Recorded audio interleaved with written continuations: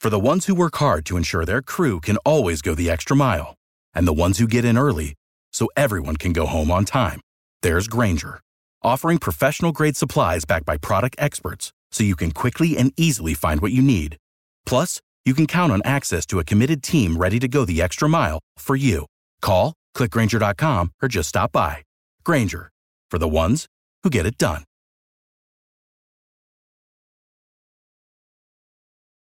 Every team, every topic, everywhere. This is Believe.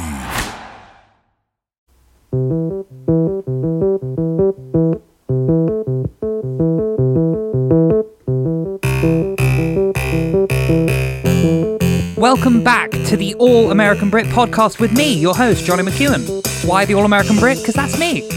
I was born in America, spent the majority of my life here in the States, but I was born to British parents, and being British is a big part of my identity. I was back and forward between the US and the UK as a kid, but really I'm an American that can't shake his accent. I want to jump straight in today and talk about the event that was held this past weekend in the golfing world, which was the PNC Father-Son Challenge down in Orlando, Florida. It's a really unique event in that the professional players who compete do not have to be an active member of the PGA Tour. They can be a retired player, and they play alongside usually their sons. The requirements for entry are that you have won one of golf's majors, or the Players' Championship, which is usually referred to as the fifth major. The four majors, of course, being the US Open, the British Open, the PGA Championship, and the Masters. These are the most coveted events on the PGA Tour season. Every golfer strives to be a major champion. And with this as one of the requirements, you're essentially guaranteed an incredible field, which was no exception this weekend. Gary Player, John Daly, Vijay Singh, Lee Trevino, Mark O'Meara, Matt Kuchar, Bubba Watson, Greg Norman, the list goes on and on. Justin Thomas competed actually alongside his father. They shot 15 under in Sunday's final round, ending up winning the tournament. But the whole golfing world, it seemed, was focused on the debut of a young golfer by the name of Charlie Woods. He's only 11 years old, and he is, of course, the son of Tiger Woods. They shot 10 under on both days, and Charlie's swing was just immaculate. This is his first televised round. Charlie's competed in a couple of junior tournaments. A picture actually went viral on Twitter of Tiger Woods carrying Charlie's bag. And I think he'd be hard-pressed in a junior tournament to find a more experienced caddy than the like of Tiger Woods. And it seems that some of his pedigree is kind of rubbed off on Charlie. Charlie's got an immaculate golf swing and has a real competitive edge. He also does quite a bit of trash talking like his dad does. He's quite friendly with Justin Thomas. They play a lot during the off season and they know each other quite well, and they were paired up during the tournament. Justin said in an interview that it's just an incredible experience to be able to compete alongside his childhood idol with his son. I consider Tiger Woods golfing to be must-watch television, as do many golf fans. And watching the highlights of this and watching this tournament, it was just amazing to get to watch Tiger and the kind of levity and the kind of joy that he was able to play with his son. This is such a unique tournament in the way that there were so many smiles, so many, you get to see a kind of lighter side of these professional players. Of course, playing in a major tournament is an incredibly competitive, intense sporting environment.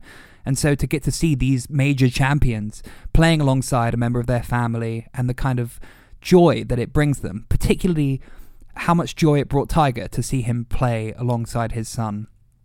Tiger said in an interview that he's so glad that his son, kind of enjoys playing golf with him and that it's something that they can get to do together for a lifetime.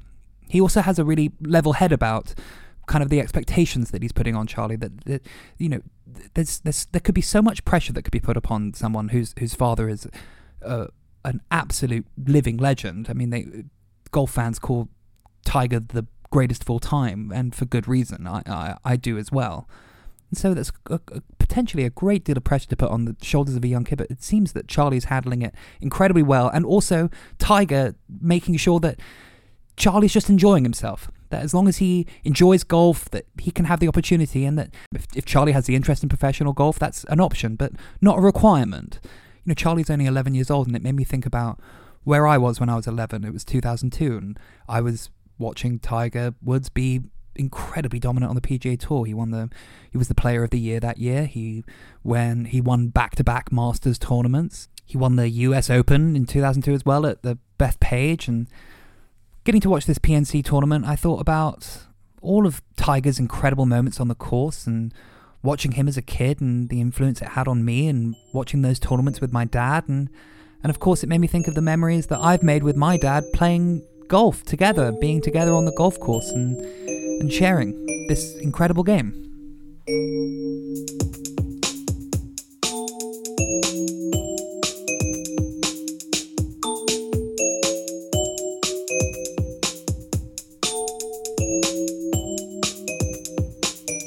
My dad was obsessed with golf, and he discovered golf at a young age, and his interest in golf never wavered.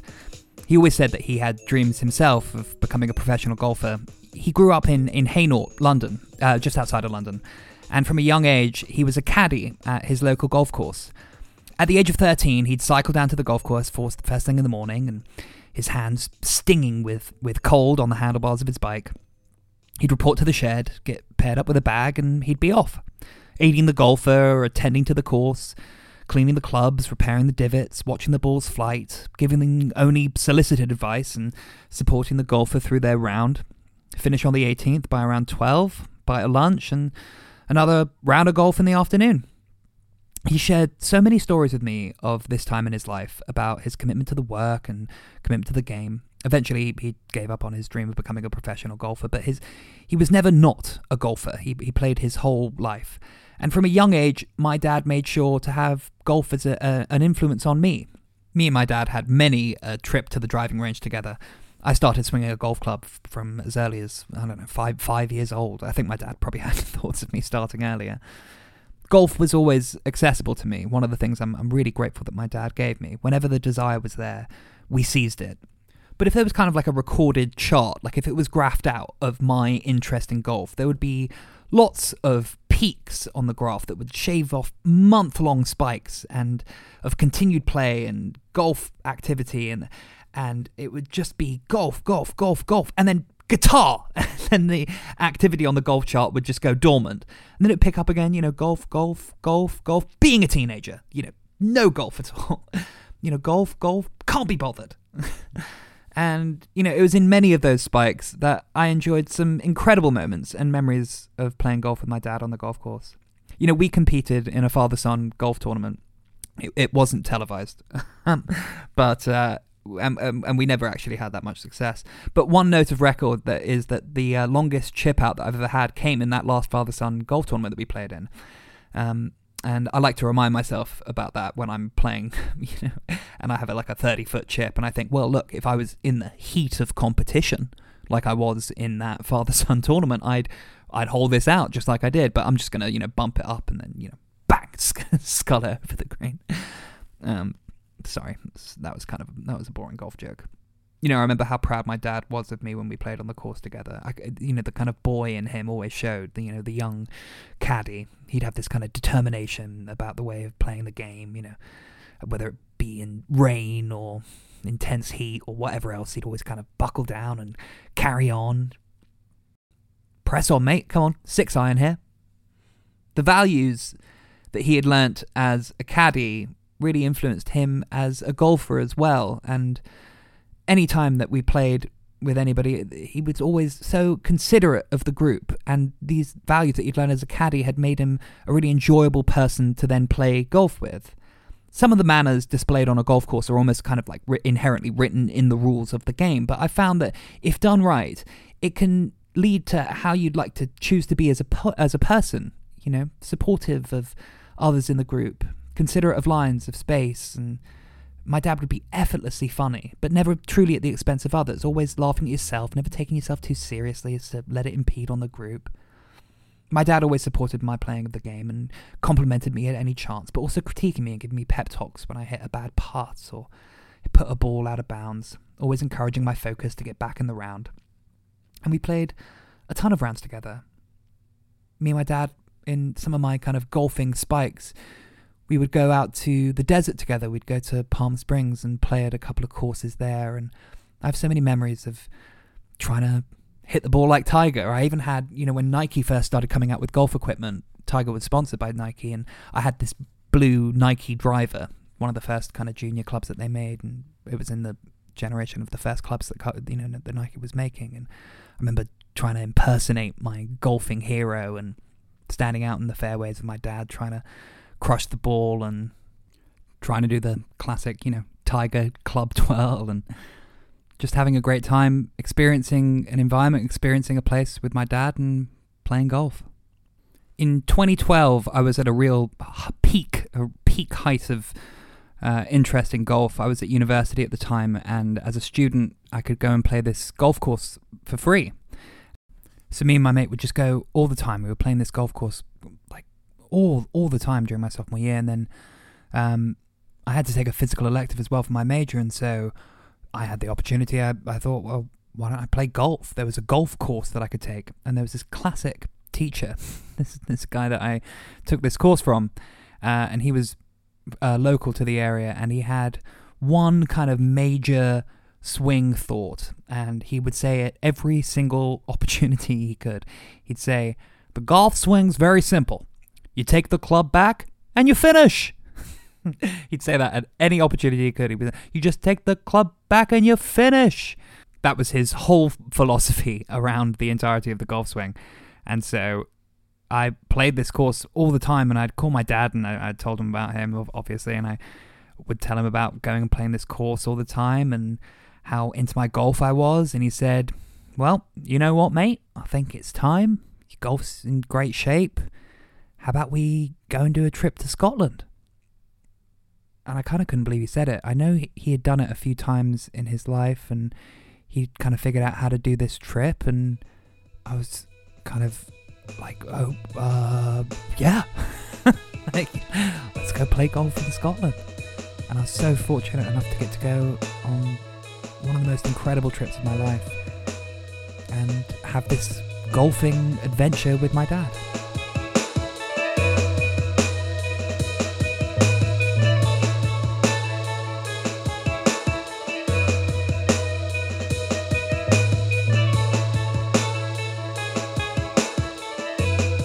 We really had the most incredible trip. We went and played Kingsbarns, we played Castle Stewart, we played Royal Dornoch. Toward the end of our trip, we even had the opportunity to go and play Muirfield. Incredible round of golf. We had so many amazing rounds, and kind of a trip that you can only really do by playing this game, by trying to go and be in these environments. And I have a lot of memories from that trip, but by far the most profound, and the one that I think about often, was when we had the opportunity to play the Old Course at St Andrews. I had played the Old Course at St Andrews before in a video game. I had played it on the Tiger Woods PGA Tour video game, and so I kind of knew the layout of the course a little bit already, but nothing compared to being there in the moment. And I remember seeing the course for the first time. If you're familiar, if you've seen the course in the Open, or if you've been lucky enough to have the chance to go and play it yourself, you know the 18th and the 1st share a fairway, so it's this kind of great big wide open scape. And I remember standing over my tee shot, being the most nervous I've ever been over a tee ball, and I looked down at my ball and the head of my driver, and I just thought to myself, please just hit it straight. And I whipped through it, and there was a photographer, and I heard the flicker of the camera go as I swung, and I looked up, and the ball was just flying perfectly, dead straight, nice and long, and I had, ripples of good shot, and then a little kind of subtle golf clap of the locals who will gather around the first tee box. Put my arm around my dad as we walked towards both of us in the fairway, and I just kind of couldn't believe we were about to go on this journey together of playing this course. We were paired up with another father-son, younger than me, the kid was, and kind of a better golfer, if I'm honest. He talked of having aspirations of going into the junior game and all of that. I'm 20-odd years old, and this is kind of the pinnacle of my game. I've gotten my handicap to a 12. They've let me come out here, and I'm trying to play the Old Course. We had an amazing day. and a proper Scottish caddy on my bag as well, giving me advice. I think at one point he said to me, I was facing one of those kind of classic St Andrews, do you putt or do you chip scenarios? And he kind of looked at me like, what do you want to do? And I said, I don't know, what do you think? And he went, your putting's terrible, but your chipping's worse, so here's your putter. Played a couple holes well, I made a few pars. I more just admired the golf course at every turn.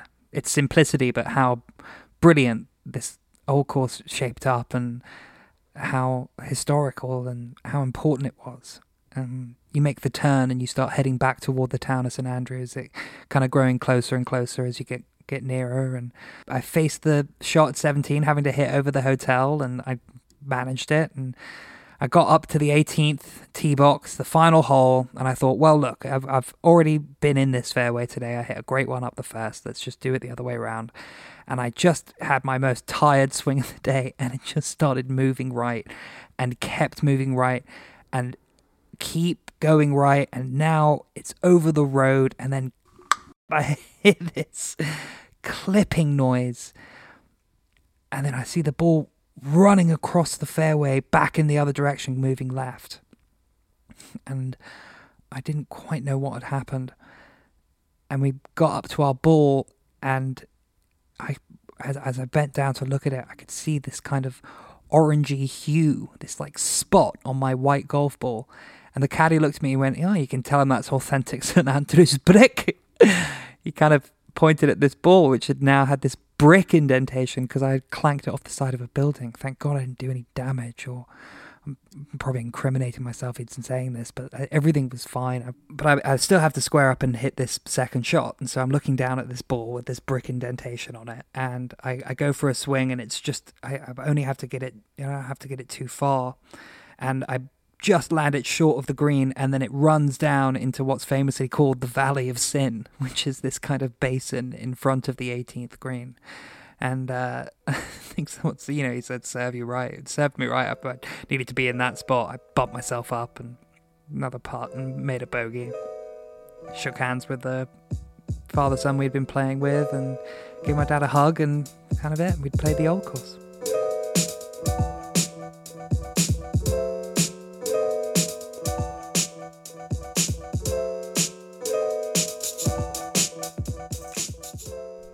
I'll never forget that trip to Scotland and getting to play all those courses with my dad, and all of the memories that I made with my dad on the golf course.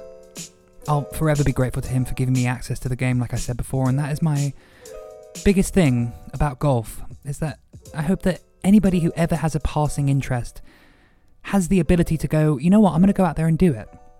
And golf has a kind of air about it that may seem exclusive to people, may seem unattainable. Oh, you can't afford to go out and do that. But there are so many opportunities and there's so many options of being able to go and play golf. Of course, there are the most prestigious golf courses in the world. Of course, you can pay hundreds and hundreds of thousands of dollars to be a member of some country club, or hundreds of dollars to go and play some of the world's famous courses. But there are opportunities to play golf everywhere. There's a little course in Los Feliz that I go and play sometimes. It's a par 3 course, little 9-hole. It's only $7 to go play in the afternoon, and all you really need is a wedge and a putter. And that's what I think golf should be about. If you fancy it, you want to go out and have some fun, you want to go and try this sport, you should be able to go and do it. There shouldn't be these barriers, there shouldn't be these blockades. You shouldn't be yelled at for not tucking in your shirt or not looking like a country club person. I think golf can be a universal game. Golf can be simple. Golf should be for everyone. I'm addicted to golf. I'm embarrassingly addicted to golf, and at the minute I'm just only thinking about golf constantly. How I can get better, how I can improve my game. I watch video tutorial after video tutorial of chubby men in tucked in polos, in some golfing paradise pocket of Florida, saying, are you tired of chunking, blading, or flubbing your chip shots? Here are some tips so that never happens again. And then I go to the golf course with all the words washing over me, taking in my shot, taking into the consideration where I want to land it, where I want to bounce it, and sculling it over the green. For my 28th birthday, I was in one of my phases of golf mania, and I planned a trip down to the desert the same place that I'd gone with my dad. I invited a group of my friends to come down there with me, and it's a testament to how an obsessed golfer does anything they can to play golf. My birthday's in August, and I invited a group of people that I care about, people I consider friends, to come roast on a 110-degree golf course with me.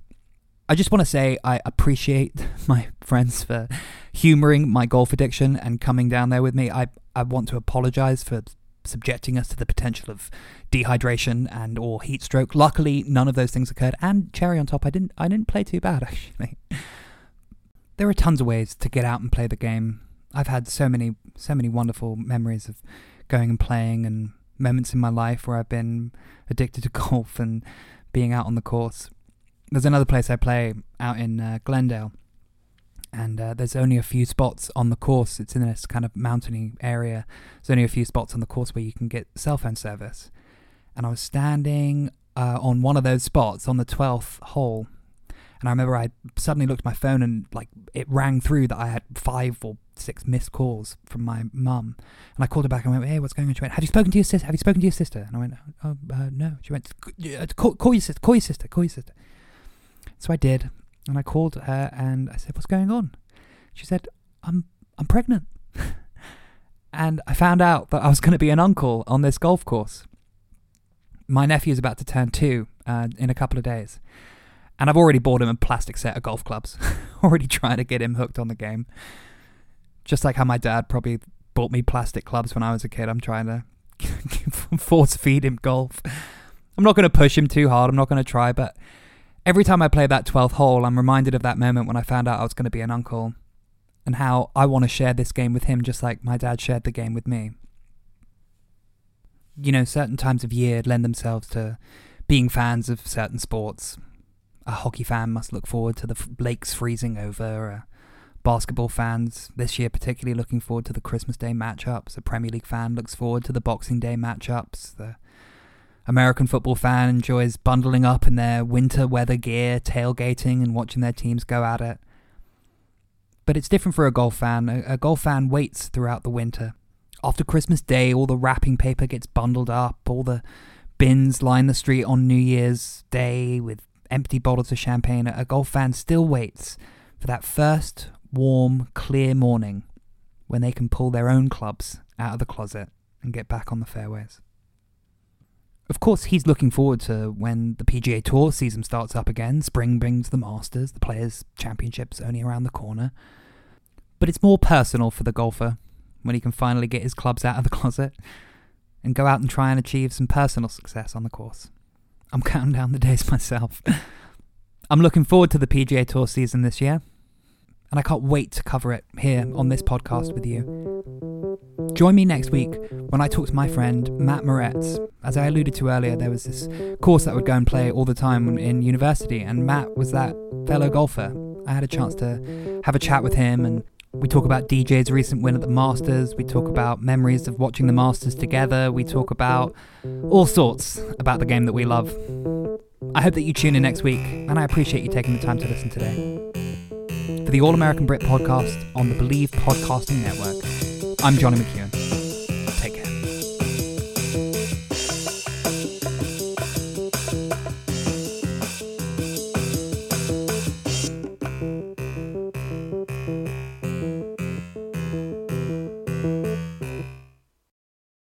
Without the ones like you, who work tirelessly to keep things running, everything would suddenly stop. Hospitals, factories, schools, and power plants, they all depend on you. No matter the weather, emergency, or time of day, you're the ones who get it done. At Grainger, we're here for you with professional-grade industrial supplies.